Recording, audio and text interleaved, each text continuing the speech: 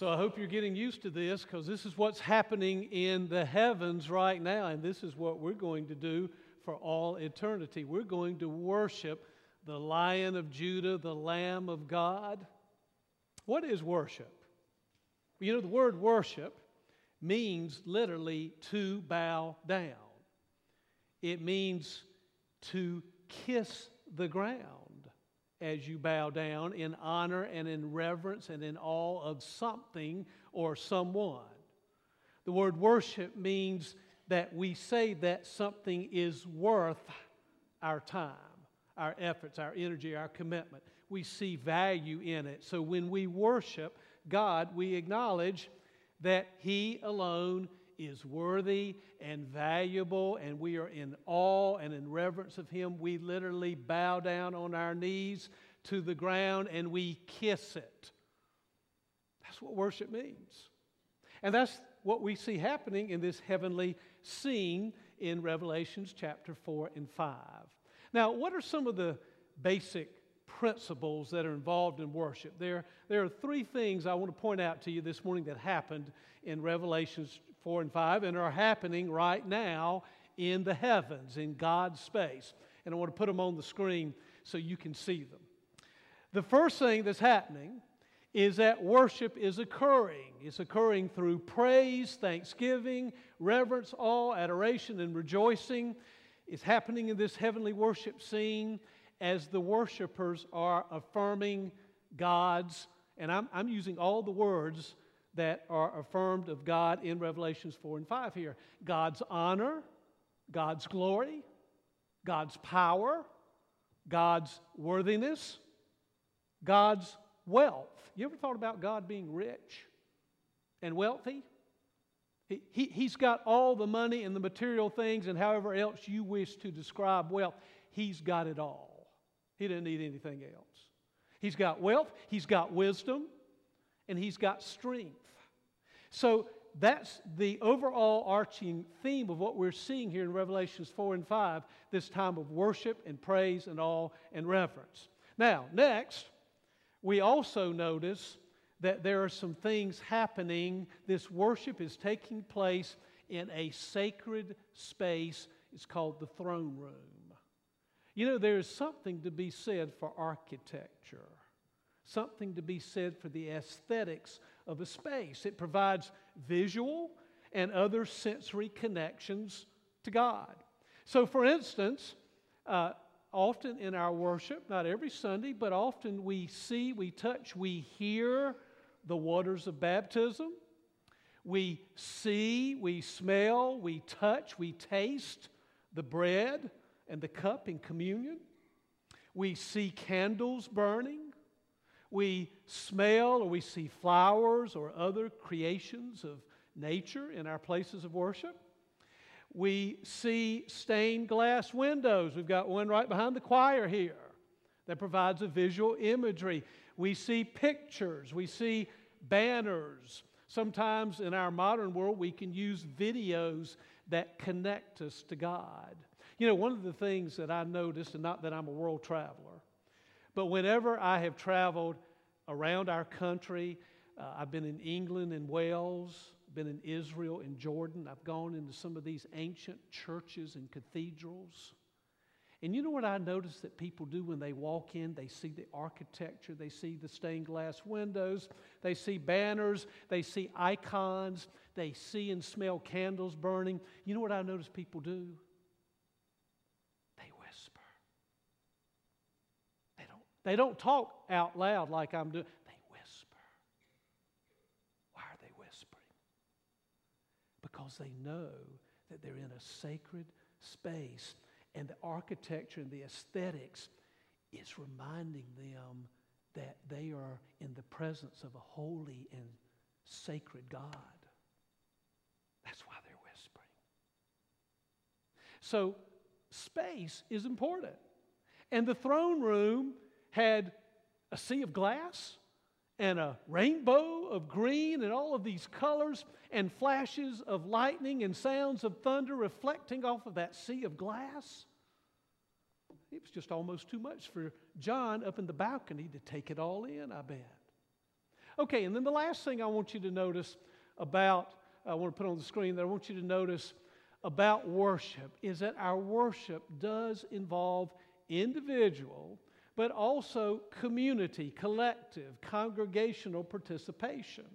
I want you to notice in the text that there are golden bowls full of incense, and the text says they represent the prayers of the saints. You know who the saints are? You. We're the saints.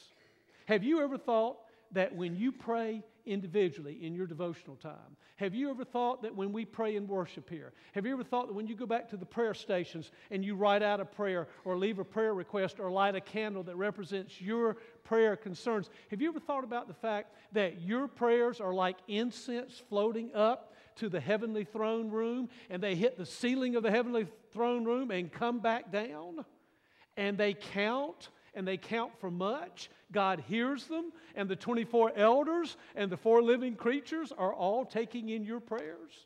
You ever thought about that? It's happening right now, the worship and the prayers. That's something we do individually and collectively. Then the text tells us that there is a harp. Sorry about the rest of you musical, instrumental people. We don't. There's no, but I think there are actually other instruments that are probably included. But the harp was a big instrument back in the biblical days. There's a harp and a new song referenced in Revelation chapter 5, verse 9. There'll be singing. But also notice that the rest of the words of praise are spoken and not sung. So responsive readings and litanies and unison readings and our own individualized extemporaneous words of praise are a part of the heavenly worship scene. Then God's Word and His purposes are proclaimed and celebrated, and we do that in worship, don't we? We proclaim the Word, we read the Word, and we celebrate the Word. Next, there is emotion expressed in worship. John weeps initially when no one is found worthy to open up the scroll and look inside of it. In worship, it's okay to express emotion and feelings of joy, of happiness. It's even okay to shed tears as our hearts are moved in worship. And then notice there is movement with falling on the knees and casting crowns before the throne. If you had some crowns on this morning, I'd make you cast them before the throne. And in a few moments, when we get ready to celebrate communion, I am going to ask you to get on the kneelers as you are able. And we're going to get on our knees because worship means you bow down before God. And that's what's happening. Did you notice that there is an offering, a sacrifice? It's initiated by Jesus the Lamb, who purchases and redeems us by His sacrificial death on the cross, the shedding of the blood. So you see, when we take an offering in worship, we are mimicking, we are replicating the initial sacrifice that Jesus made for us on the cross. For God so loved the world that He gave His only Son. Did you notice in the text that there is service, as we're called to be priests for God and to work on His behalf? Worship should lead us to serve and to work in what God's doing in the world. Next, there is submission and obedience. John responds to the call of this voice that is speaking that sounds like a trumpet. Boy, what must that voice have been like? A voice that sounds like a trumpet. He responds, he walks through the door, and he gets invited up to the balcony to see this scene that's happening. So submission and obedience is a part of our worship. And next, I want you to notice that there are no national or regional borders or divisions of people in the heavenly ongoing scene. Did you notice the text says, with your blood you purchase men for God from every tribe and language and people and nation. I'm sorry to disappoint you, but if you think the heavenly scene is going to be composed of all white, middle-class Baptists from eastern North Carolina, you're going to be sorely disappointed in the heavenly scene. It's going to be a multi-ethnic, multi-racial, multi-language, from every socioeconomic and educational and social background. So if you're not comfortable with that, you might want to resign right now from the Christian faith, because that's what's happening before the throne room of God. And next, I want you to notice, we didn't read this verse, but in chapter 8, verse 1, it says, when he opened the seventh seal, there was silence in heaven for about a half an hour.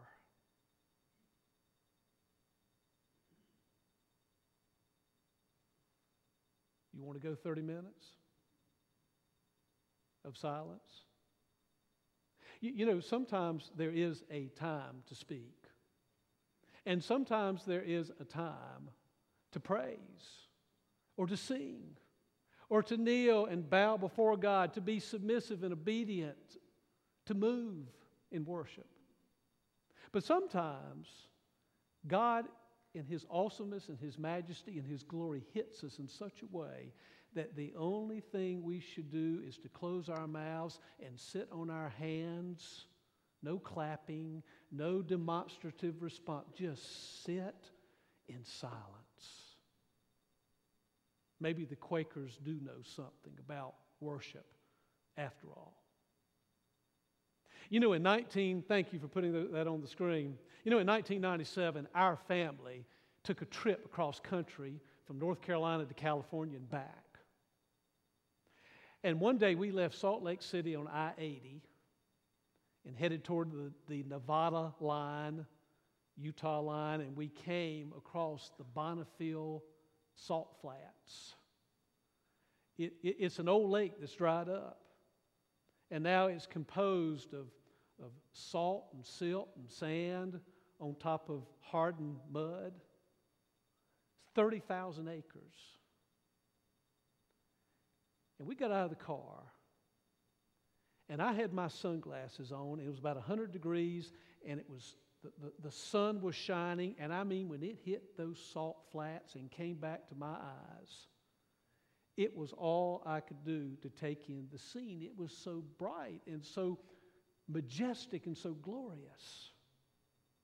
This heavenly worship scene that we've just read about, that's taking place right now, it's too bright for our eyes with the peals of thunder, the lightning, the green, the reddish brown, the colors reflecting off of that sea of glass. It's almost too bright for our eyes. It's too gorgeous for our ears. It's too deep for our minds. It is beyond our comprehension what is happening right now in the heavenly scene. And there's no way that we can imitate it here fully. But you know what? We can sure try. We can sure sing with all of our might. We can sure offer our offerings and sacrifices. We can proclaim God's word. We can move. We can praise. And we can bow before our God. So I want to invite you right now, as we prepare to go to the Lord's table, I want to invite you to get, as you're able, in a kneeling posture. You've got the kneelers in front of you. If you're on the front row, you don't have kneelers, so it's okay if you don't kneel. Choir, I know you don't have kneelers, but you can put yourself in a position of humility and prayer. And in a moment, as you close your eyes and in a moment of silent prayer, I want you to say two things to God. First of all, I want you to say, God, you are a wonderful, marvelous, great God, and I bow before you now, and I worship you. And second, I want you to say, God, you know me as I am. And God, cleanse me of my sin and of my failures and of my mess and junk. Cleanse me and forgive me and change me, oh God. Take a moment in silent prayer and say those two things to God right now.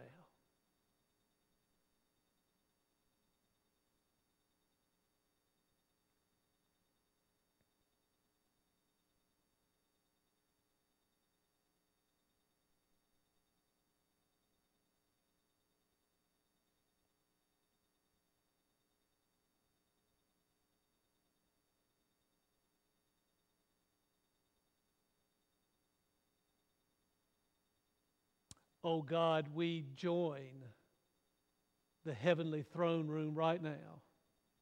We join, God, the 24 elders on those 24 thrones. We join the 4 living creatures. We join the Holy Spirit. We join the Lion and the Lamb. We join that scene, God, to bow before you and to proclaim that you are the great and wonderful and majestic and holy and awesome God.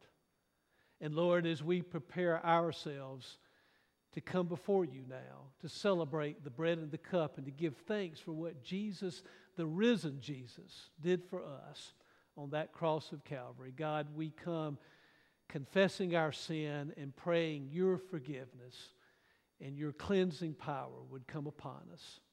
So fill us fully with your Spirit, Lord, and enable us truly to worship you. For it's in Jesus' name that we pray.